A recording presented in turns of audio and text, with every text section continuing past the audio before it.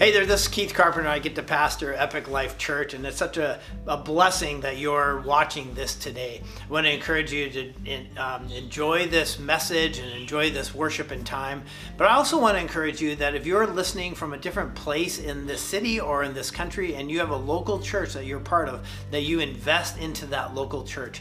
It is really good that we can hear people online, men and women teach and expound on the scripture. But in the long run, we need to go back to our local church and be part of that community. So again, it's a blessing having you here. I pray that this is a blessing to you, and I want to encourage you to invest in your local community. Have a great morning.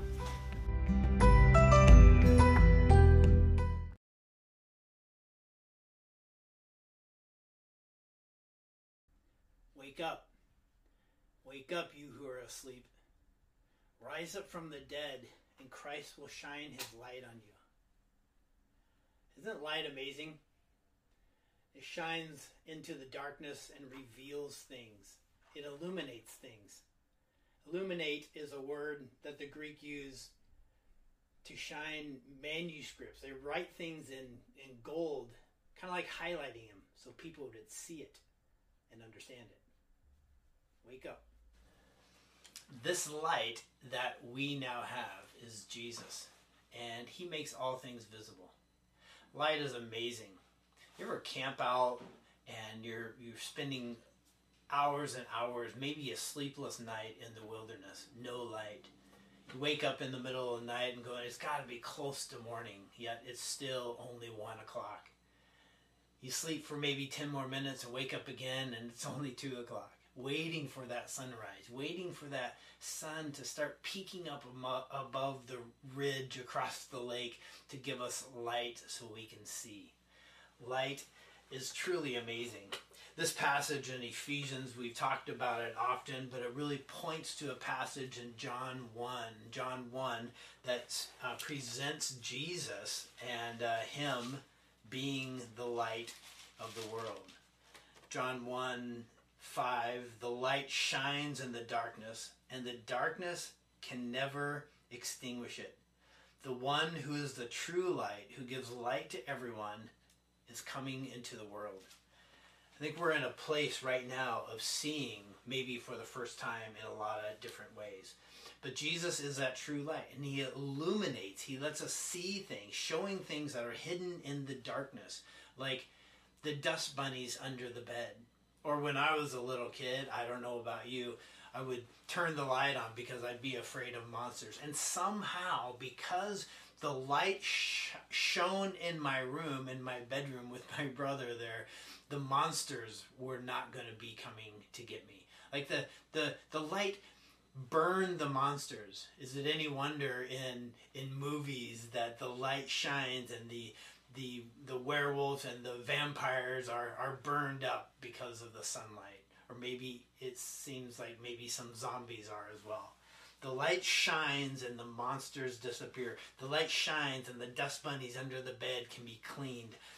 This light shows us sin. It shows us what's going on in our heart. And the light of Jesus pierces our heart in such a way that it divides our soul. It pierces in and opens up and sees the cracks and the crevices inside our soul that need to be illuminated, brought into the light so that we can understand it. Not brought into the light so that somebody can shame us, but brought into the light so that we can understand it, so that we can repent of it, so that there can be forgiveness. You know, there's often examples of miracles in the Bible when Jesus was speaking with people, miracles of healing the blind, healing many different diseases and ailments, but healing the blind has a really important aspect of our lives because it's healing us from not being able to see, not being able to understand. The seeing of our eyes and physical seeing is one thing, but the understanding, the seeing of our heart is something completely different. And the seeing of our heart requires illumination into those dark corners that we need to understand. Light, in its essence, light is disrupting the chaos of darkness. Can I say that one more time? Light is disrupting the chaos of darkness. It illuminates. what's happening in darkness. It illuminates thoughts, it illuminates actions, it illuminates biases, it illuminates misunderstandings, it illuminates all this sin that's creeping in the corners, hiding. And of course we know when sin is hiding in the corners of our heart, it leaks out into our actions and into our words. Ephesians chapter 5, verse 6. Don't be fooled by those who are trying to excuse sin, for the anger of God will fall on all who disobey him. Don't participate in things these people do. For once you were full of darkness, but now you have light from the Lord. So live as people of the light, for this light within you produces only what is good and right and true. This is Ephesians chapter 5, verse 6 through 14. For this light within you produces only what is good and right and true. Remember this. Carefully determine what pleases the Lord. Take no part in the worthless deeds of the evil or darkness. Instead, expose them. Shine light on them. It is shameful even to talk about the things that ungodly people do in secret. But their evil intentions will be exposed when the light shines on them. For the light makes everything visible. This is why it is said, awake, O sleeper, rise up from the dead, and Christ will give you light. So be careful how you live. Don't live like fools, but live like those who are wise. Church, as we are understanding current events, what's happening in our world, has happened for hundreds of years, if not thousands of years in our world, we're brought to a place of realizing and seeing differently, of having things exposed. And those things are exposed in our culture as we look behind the veil. We love a good news piece, investigative news piece that pulls back the veil of hidden societies and hidden people who are pulling puppet strings out in the world. And we all of a sudden get a glimpse behind the screen. We realize what's going on, and the world opens up into this understanding more of what's happening. We love those kind of stories, and those kind of stories are happening all the time. Let's not be naive, all right? This world is not not orchestrated and run by God. It's run, the prince and the principalities of the air, the enemy himself has dominion on this earth and dominion to puppeteer people. And so God's involved through his church as we present the gospel and go forward. And we are we should be the active, the lamps as Christ shines through us, that we would shine on the darkness and bring light into every situation that we come in contact with. So here we are in this cultural moment that is confusing at best. It's polarizing, is dividing even more, it seems, while at the same time uniting. When people are speaking divisiveness and evil to one another, at the same time some things are uniting and coming around, and things are good. We mourn the loss of people, loss of lives. We mourn the systematic racism that has happened in our country for so many years. I've realized, I don't know if you've realized this, but America has only been out of the slavery industry for only 150 years. Wrap your mind around that for just a moment. 150 years. In fact, our parents were growing up in the 50s and 60s when slavery didn't exist, but people still had different water fountains that they could go to. It hasn't been very long compared to the history of the earth. Thousands of years of human abuses, slavery, and tensions between peoples. In fact, even today, right now, there's 40 million slaves on earth. More than there's ever been. Humans are still enslaving others, still putting their thumbs on top of other humans. We live in a world that is egregiously acting evilly with other people, towards other people, on top of other people, systematically.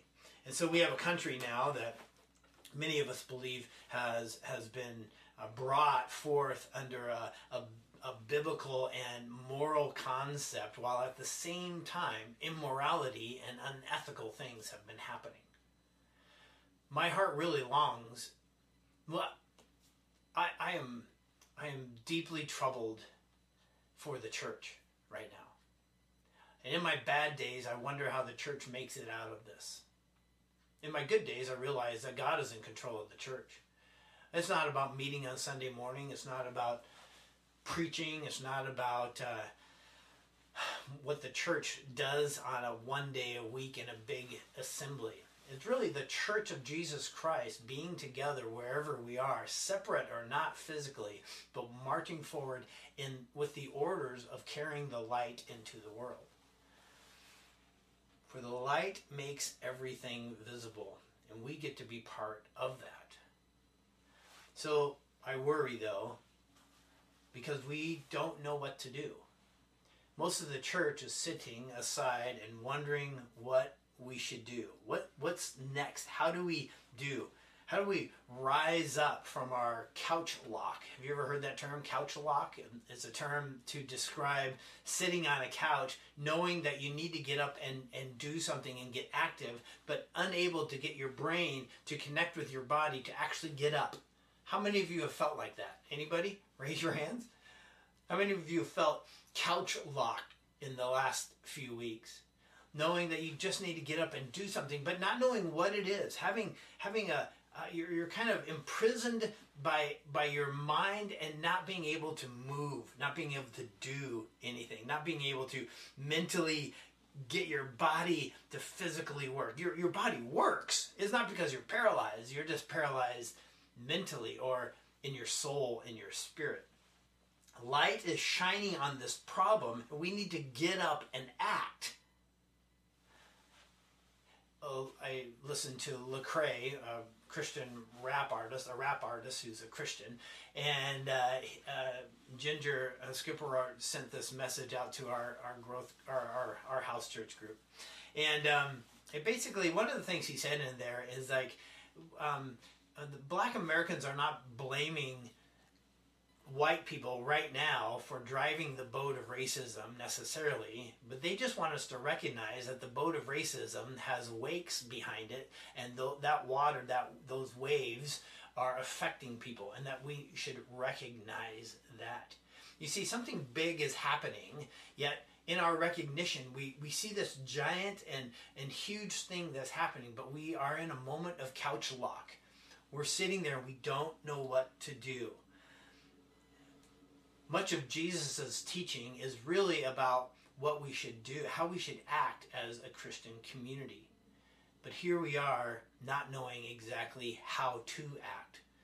And you know, there's so much to the issues of race and systematic racism. Much of Jesus' teaching was shining a light on things that we need to be acting on. He was shining this light in the dark places. I've heard it so many times over the last few weeks is, I don't know what to do. People have told me that. They've told you this, and you have said this yourselves. I don't know what to do. I can't tell you how many pastors who have typed out things and tried to get things on the internet, tried to speak, but they don't know what to do, so they delete those things, realizing there's going to be shame, there's going to be guilt, there's too much, too big, shame or guilt, too little, too late, whatever it is, some form of fear of doing it wrong, damned if you do and damned if you don't. And so we look at this giant picture of what's going on, and it locks us down into fear of being able to do anything. And this is frightening because the church needs to act. But how do we act? So we act in the cultural scheme of things.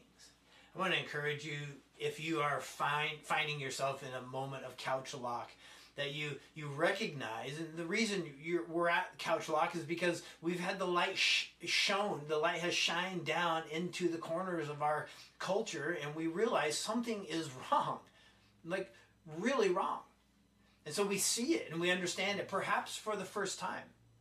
Perhaps there's so many things that we're realizing for the first time, and that those dust bunnies under the couch are huge. and they're dangerous, and they've turned into monsters in the dark. And so we need to start small. Perhaps I would encourage you to make a list. Do something that is a list and is one thing at a time. But before you make a list and before you start acting, please pray. I think back to the words of Nehemiah as he received words from his brothers in Jerusalem that the walls were torn down and the landscape of Israel was destroyed. Nehemiah didn't turn and run into action. He didn't run to the king and said, we have to do something. He didn't demand that. He went immediately to his knees and fasting and praying. And church, if we don't first start with fasting and praying before we run in, we will run in incorrectly. And so the problem with the church has been, I will fast and pray for you. We are known for saying, I'm going to pray for you, and then we never do. Or I'm going to pray for you, brother, who needs something a lot from me, who needs much from me. I'm going to pray for you.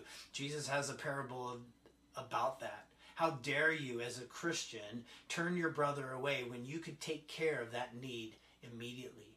I'll pray for you. Go away. Grace on you. Have abundance. But as Christians, we need to do more than that. We must walk beyond praying and fasting. But if we don't start with praying and fasting, we're going to walk into it incorrectly.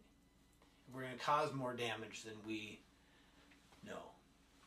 So we can make a list. We can start with the first item on the list and then keep going. Don't make a list and put it on the shelf and think you've done something. Make a list. Start with the first thing and then keep going. Get out of couch lock. Step up into the conversation. Be willing to have a conversation and be willing to be wrong. Remember, just because people are shouting something doesn't mean they're right in that, or it might not even mean they're fully conscious of what they're shouting, or they might not even agree with it. Be able to walk into a conversation, and church be able to have a conversation. Remember that people are in many places learning for the first time that light has shone into their lives, and God is calling them and saying, wake up, sleeper. Wake up. Wake up. Rise up from the dead. Rise up from a place that you're not noticing this and you're not seeing it, and Christ will shine light on this for you to understand. Wake up, sleeper. Start small. Make a list. Keep going. Men and women, this is a big problem and a big issue in our country, and it needs not be glossed over. We cannot step into a year from now and look back and remember the days of the riots. Something needs to happen. And it's bigger than a political climate.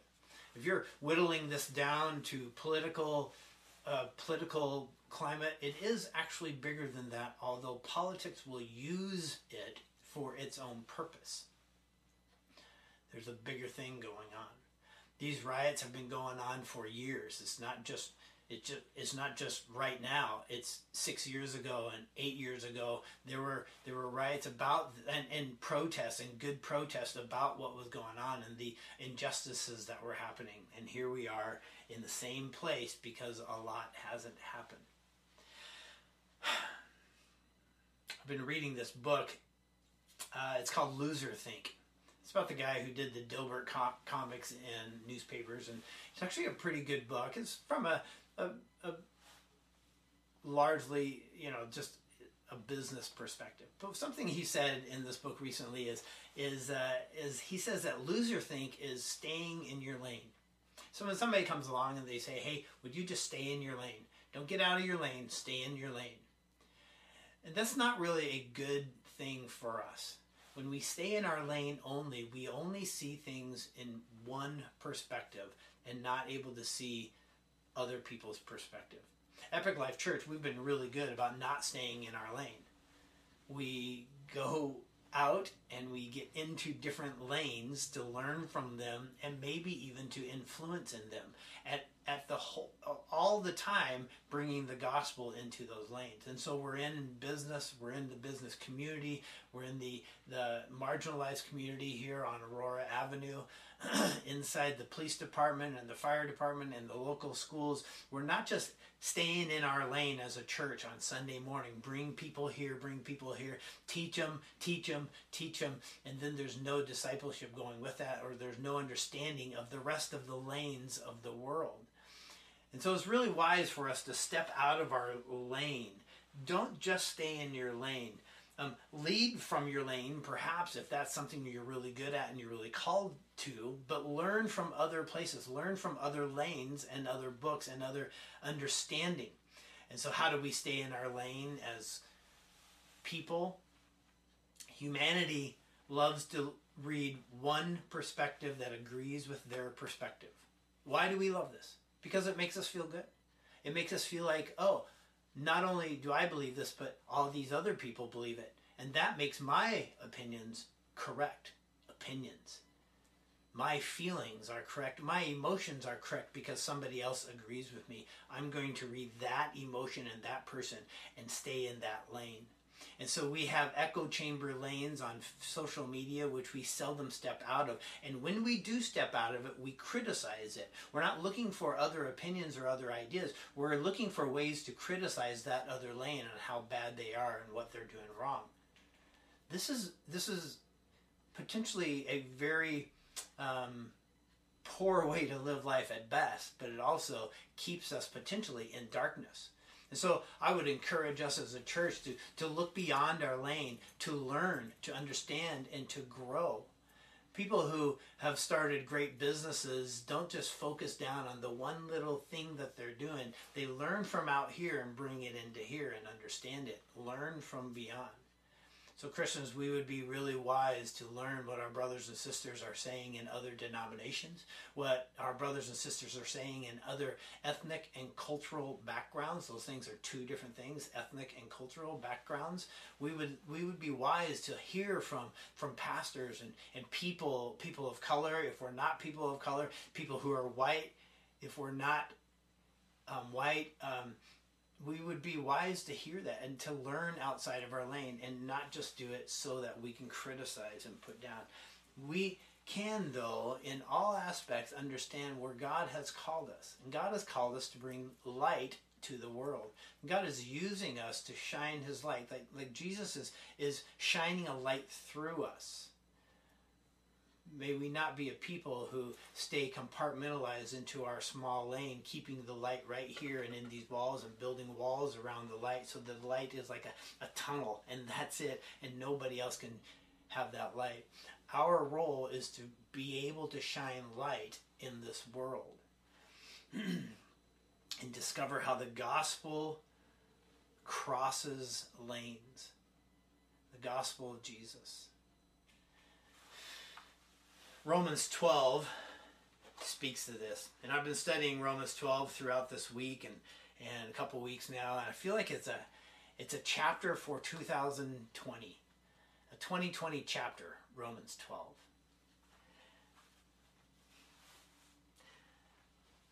Brothers and sisters, I plead with you to give your bodies to God because of all that he has done for you.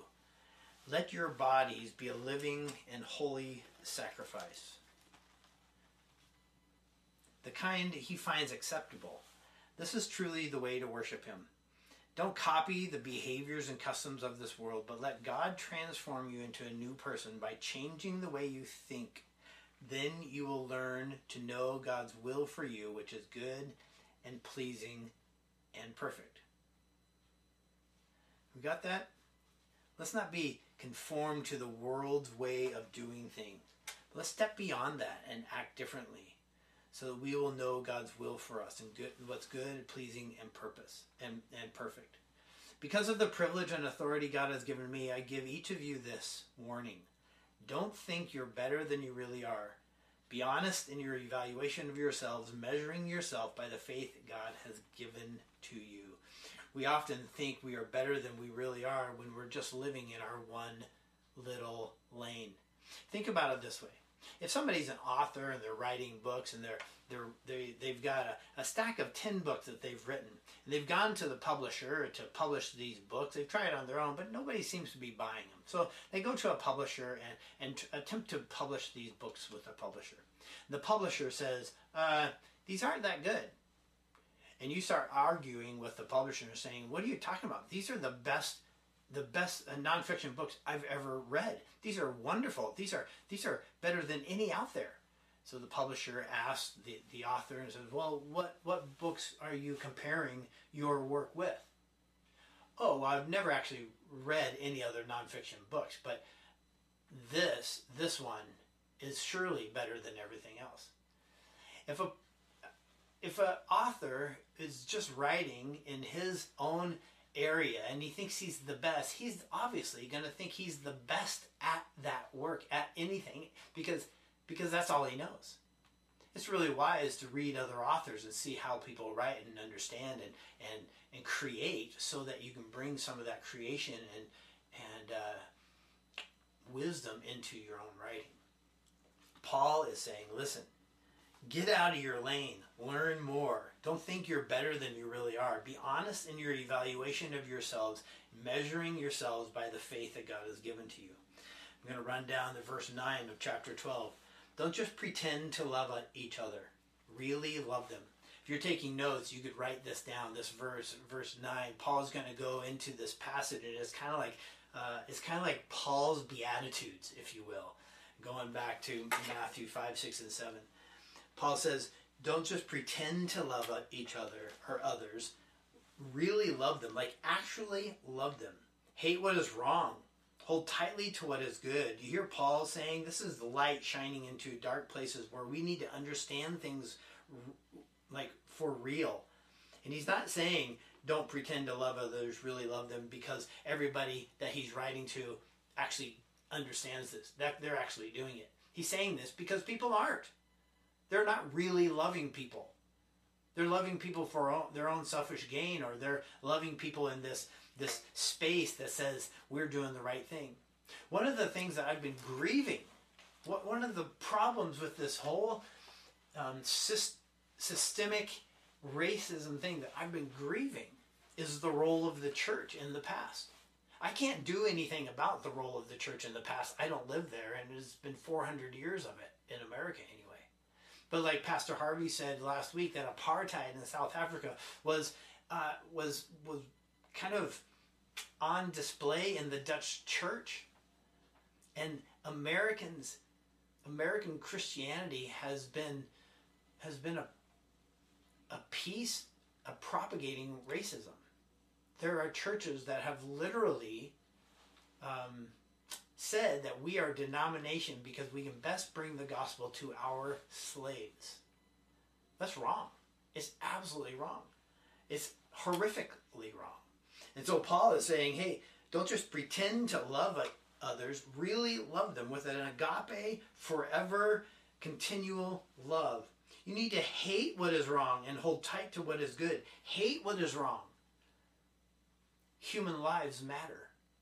Hate it. Hate it that lives are being eliminated, murdered.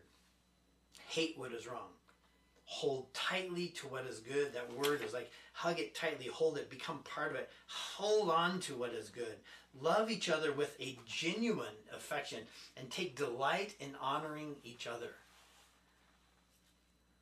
What kind of world would it be if we as humans stopped treating others like they were less than us, and we would take delight in honoring them and holding them up? Never be lazy, but work hard and serve the Lord enthusiastically. We can do that as a church and not be in couch lock and not know what to do, but rise up and do something. Even if it's small, do something. Rejoice in our confident hope. Be patient in trouble and keep on praying. Rejoice in our confident hope. When God's people are in need, be ready to help them. Always be eager to practice hospitality with each other. So bless those who persecute you. Can we hear this verse? Paul is talking to Christians. He's talking to Christ followers. Remember, when we talk about the Bible, we always want to understand that the Bible is written mostly to Christians to hear and adjust our way of behaving, shining light into the dark places of our world, that perhaps somebody wasn't or is persecuting others and we're mad at them and we're fighting against them. And Paul is saying, listen, I want to shine some light on that. Bless those who persecute you. Don't curse them. Pray that God will bless them. Be happy with those who are happy and weep with those who weep. This is verse 16. Live in harmony with each other. Don't be too proud to enjoy the company of ordinary people, or let's just call it of different people. Ordinary people. The word ordinary is really, really kind of cool. It's like, I'm not ordinary. I'm pretty much amazing, and so everybody else around me they're just ordinary folks. They're different than I am, right? And as humans, we would rather not have anything to do with somebody who's different. Don't be too proud to enjoy the company of ordinary people, and don't think you know it all. So never pay back evil with more evil. Do things in such a way that everyone can see you're honorable. So do all you can to live in peace with everyone. Dear friends, never take revenge.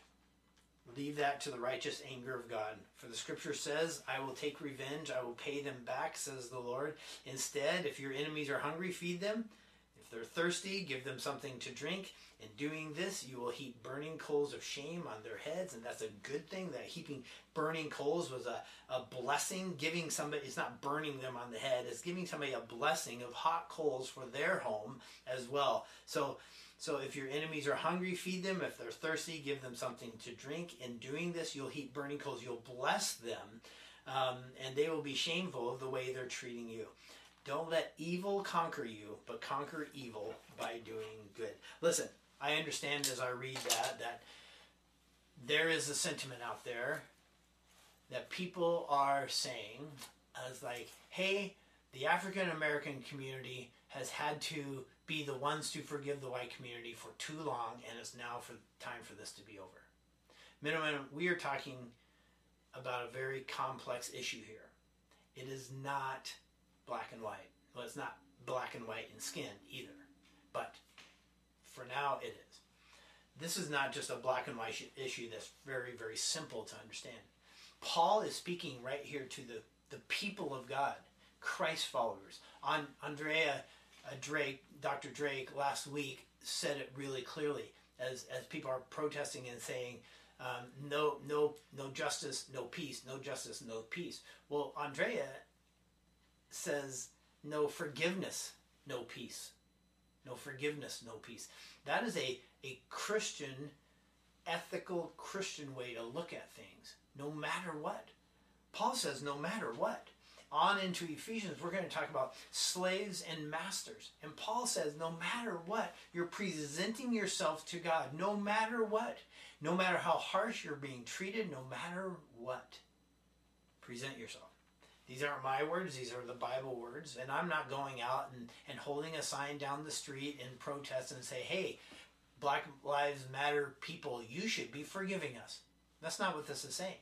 This is speaking to the church of God, the children, the bride of Christ, the heirs to the throne, those who have been identified as Christians by the Holy Spirit. We are to live lives of forgiveness. And before you start pointing your fingers at someone else, let the light illuminate your own soul of forgiveness. Perhaps we are forgiving each other, yet we are speaking other things in public that don't seem like it. We need to analyze and understand what we're doing.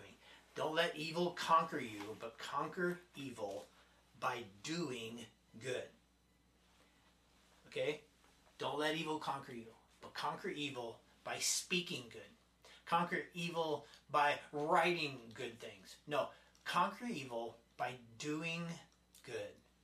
Nobody can look at Epic Life Church and say that we are not doing good and bringing the gospel into our community with good work. We've been identified for purpose. We've been identified as the church, as Christians, for purpose. As Epic Life, we've been identified for doing good in our neighborhood.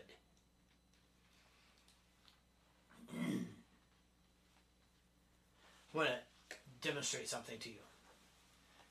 As I said a little bit ago, I'm concerned. I'm not a person who worries. I'm just not anxious about things. And so very seldom do I have sleepless nights. I mean, it's got to be something incredibly personal, or I don't know. I just don't have anxious nights. I don't get anxious about things. I've had more sleepless nights in the last 2 weeks than I have probably in my whole life. Because I'm concerned. I'm concerned for the church. I'm concerned that we are running down roads, certain roads as the church that we're not going to be able to get back from. And so I just want to talk about that a little bit. As we just talked about everything, as we're pushing and showing that Jesus is a shining light into the world. If we are not part of Christ's shining light, we're making a bold mistake. I want to demonstrate something to you. This is some water, just water, and I'm nervous about the church seeing the river of culture, and because they love the water and the health of water, they're going to get into the river and then be washed downstream in a cultural revolution that is antithetical to Scripture. That's what I'm nervous about. And so we have this very hard thing of combining what we believe is so important, but also coming alongside of people. And we believe in something very thin. Very thin. This is water. I'm just going to put a little blue dye in here so we can distinguish it better and kind of help with this. Right? Yeah, water is blue in the ocean someplace, I'm sure. But there's two things. There's oil and there's water. And we agree that both of these are liquid, right? And so if you've done any baking or anything in life, you realize that oil and water do not mix, right? So we think to ourselves, well, I can make this mix by shaking it up, emulsifying it. And so even though they're both liquid, there becomes a problem because these things molecularly will never combine. We can emulsify it or break the oil and the water up into tiny, tiny bubbles of each other, but they're so attracted to themselves, water is attracted to water and oil is attracted to oil, that they will never become a solution. It can be emulsified or chopped up, which it looks like a solution. A solution is where everything is chemically combined, but this will always start to settle out, and the oil will always rise to the top and the water will always go to the bottom. Even though they're both liquid, they will not become a solution. And the longer we let this sit, it will completely separate. This is something that I've been thinking about that we're kind of dealing with right now. Two liquids, the end. There are some things that we agree with as Christians in great and grand scale with the movements, the cultural movement. We agree as Christians that Black lives matter to God, that they matter so much to God. Just as everyone matters to God, Black lives matter more than anything to God. And he weeps over Black lives who are killed, who are eliminated, or who are oppressed in any way, in any kind of systemic racism. We grieve with people like that. We grieve with some of the atrocities that people of oppression have over us and over others. And so there are a few individuals in a police force that are cruel and evil in their heart, and when they have oppressive actions over others, we grieve that. It grieves God's heart. And so what grieves God's heart grieves our heart. It's like homelessness, like poverty. We grieve with people who are struggling, and God has called us to take care of the plight of the oppressed, and the plight of the poor, and the plight of the fatherless. And so we grieve over that, and it's liquid. The problem is that it's just liquid, and there's other things that we will never come to grips with together with movements of culture. I hope this makes sense. This can be an emulsion, an emulsified liquid, but it will never become a solution, because the ethics and the morality of Christianity, the justice that Christianity understands and believes in Christ, is in opposition to the morality, ethics, and justice of the world. Now, there is one way that these can come together, kind of, and that's with a different agent. If you put like an egg yolk in here, that's why we use egg yolks for baking, is it kind of breaks the oil apart a little bit and attaches itself in really molecular level stuff, so that it kind of seems like it breaks it apart. And it takes a different agent to bring these two things together. But in the long run, even with that, they will always be separate in their molecular form. So Romans 12:2 says that there's so many verses in the Bible that says we're separate from the world. And when we try to apply Christian thoughts and Christian morality and Christian ethics to the world, we run into some major, major problems. Romans 12:2. Don't copy the behavior and customs of this world, but let God transform you into a new person by changing the way you think. Then you will learn to know God's will for you, which is good and pleasing and purposeful. And in 1 Peter then says, there's lots of places that the Bible talks about this, but 1 Peter 2 verse 9, you are not like that. So what aren't you like? Well, you're not like people who are stumble because they do not obey God's word.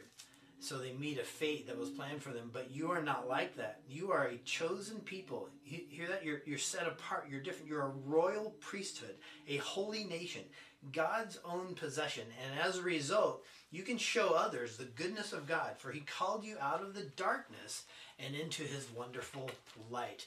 You are different. And that kind of backs up a thought about God and the children of Israel in Deuteronomy, where he says he chooses a nation, he grabs hold of a nation out of the nations, and he's chosen that a set apart people, a different people under God, so a group of people who believe things that are differently, and understand justice and understand love differently and biblically.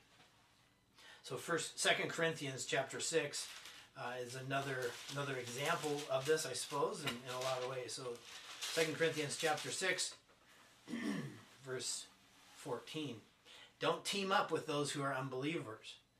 How can righteousness be partners with wickedness? These are Paul's words, okay? Don't team up with those who are unbelievers. How can righteousness be part of wickedness? How can light live with darkness? What harmony can there be between a Christ follower and the devil? How can a believer be a partner with an unbeliever? What union can there be between God's temple and idols?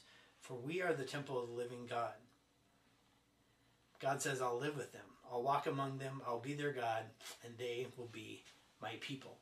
Therefore, come out from among unbelievers. Separate yourselves from them, says the Lord. Don't touch their filthy things, and I'll welcome you, and I will be your father, and you'll be my sons and daughters, says the Lord Almighty. Paul is saying we should not be unequally yoked. And now we translate this often with marriage, that for a Christian man or woman to marry a non-Christian man or woman, we're unequally yoking ourselves together in what seems like we love each other, but it ends up being as shallow as just liquid. Because if somebody's a Christ follower, their soul, their entire being, their moral, ethical, and understanding of life and love is completely different than someone who doesn't have Christ, have God as their Father or Christ in their heart. Luke 19:10, Jesus says that I have come to seek and to save the lost. And so as Christ followers, we must lead with the gospel. I'm nervous about Christians grabbing a hold of a small piece of a cultural movement because we agree with it, but being swept up in the current of a cultural revolution in a way. It's a dangerous thing. And I want to encourage our church to be incredibly careful with a lot of spiritual insight and a spiritual wisdom. I'm not telling anybody here not to be part of what's happening. I'm asking you to do it with wisdom, realizing this concept. See, when we jump in the river of secularism, we get swept away in such a way that it's hard to get back up the river. So I encourage you to know what you're part of. Know and understand what you're part of.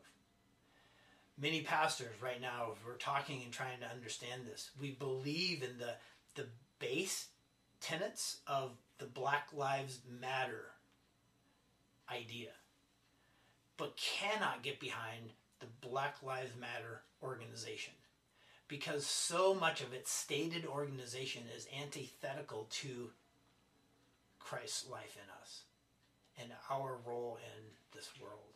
So much of it. I encourage you to look, research it, look it up. Anything you get involved in, anything, any organization, anything you put your time and your effort into, try to lead with the gospel and try to look and understand what parts of this do I agree with. Are we liquid? And I agree with this and I can come alongside you as an organization like this, but I must let you know that I will never completely combine with you. We'll never become a solution together because we don't agree on things. And I don't want to get swept up in a cultural theology even. I want to hold tight and secure. And so often what happens when we're unequally yoked, one starts leading the other, or there's just chaos and breakdown in between. Be the one that leads. Be confident enough to lead. In this idea, my fear is that our definition of love is completely different than the definition of love coming from the world. The love of the church is completely different. Matthew 22, verse 36.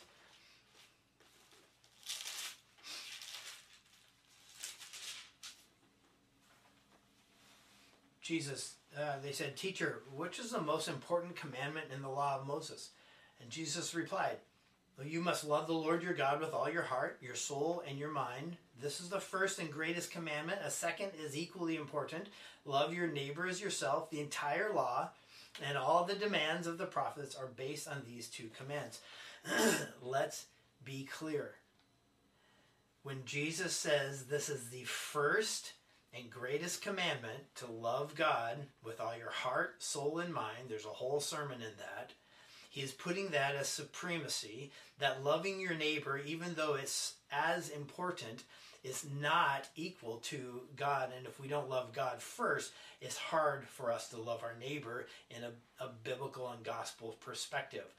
The world, then, we enter into organizations that talk about loving others, but whose definition of love? Is that God's definition of an eternal agape love, or is human's definition of a love that fulfills self and perhaps solves something in society that they think they understand? I just want to encourage you as you're looking into organizations and being part of movements and part of a bigger story in America, that you realize and remember that the people next to you don't have a love for God, don't have an honor and respect for God, their creator, the one that brought them into being, the one that loves life more than they can love life, even as they speak and yell that they love life. That God himself is the one who created life. And we are different, men and women. We have been called apart, and yes, we believe in some basic ideas.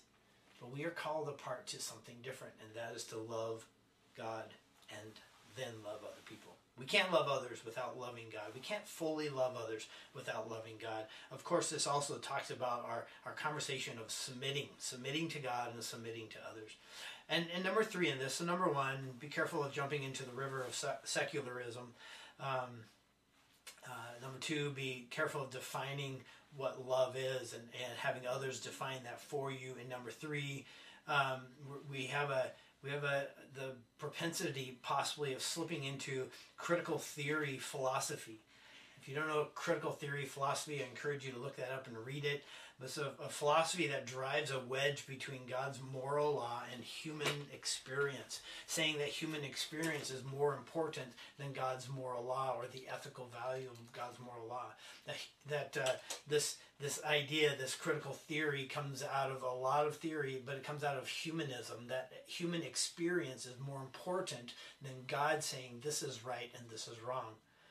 And when we go into a situation and we believe in a few things, but we have the propensity of being swept up into something, a bigger theology, a bigger philosophy of the world, and we need to be very careful. So read and understand, know where you're at, know what people are preaching and teaching. And I've seen a lot of these peaceful protests. Thank you, Lord, that there are peaceful protests and things are happening. But then somebody gets up front who's preaching a humanist doctrine. That humanist doctrine, its end is not good. It ends in chaos. God's doctrine does not. Yeah, critical theory drives a wedge between God's moral law and human experience. And so one other thing on that is the secular world, the secular world's views fail. And they fail. They've failed from the beginning of time. As soon as Adam and Eve decided that a secular worldview of them taking control of things themselves, failure came in. Things that the world teaches are objectively wrong. Life has value and justice matters. Of course they do. We know that. But without a creator God, none of these things matter or make sense. Whose standard of morality and ethics matter the most? When we talk about somebody's experience and their standard of ethics and morality is the most important because of their experience, we have 7 billion different experiences of morality and ethics. C.S. Lewis, someone who I've learned a ton from because he came away from an atheist life, and as he was becoming a Christian, he said this: "My argument against God was that the universe seems so cruel and unjust." Isn't that our argument? So often our argument. And the people who are protesting right now, that's their argument, that the universe is cruel and unjust. It's an okay argument. My argument against God was that the universe seems so cruel and unjust. But how had I got this idea of just and unjust? A man does not call a line crooked unless he has some idea of a straight line. What was I comparing this universe with when I called it unjust? Now, written on our heart is this line of justice.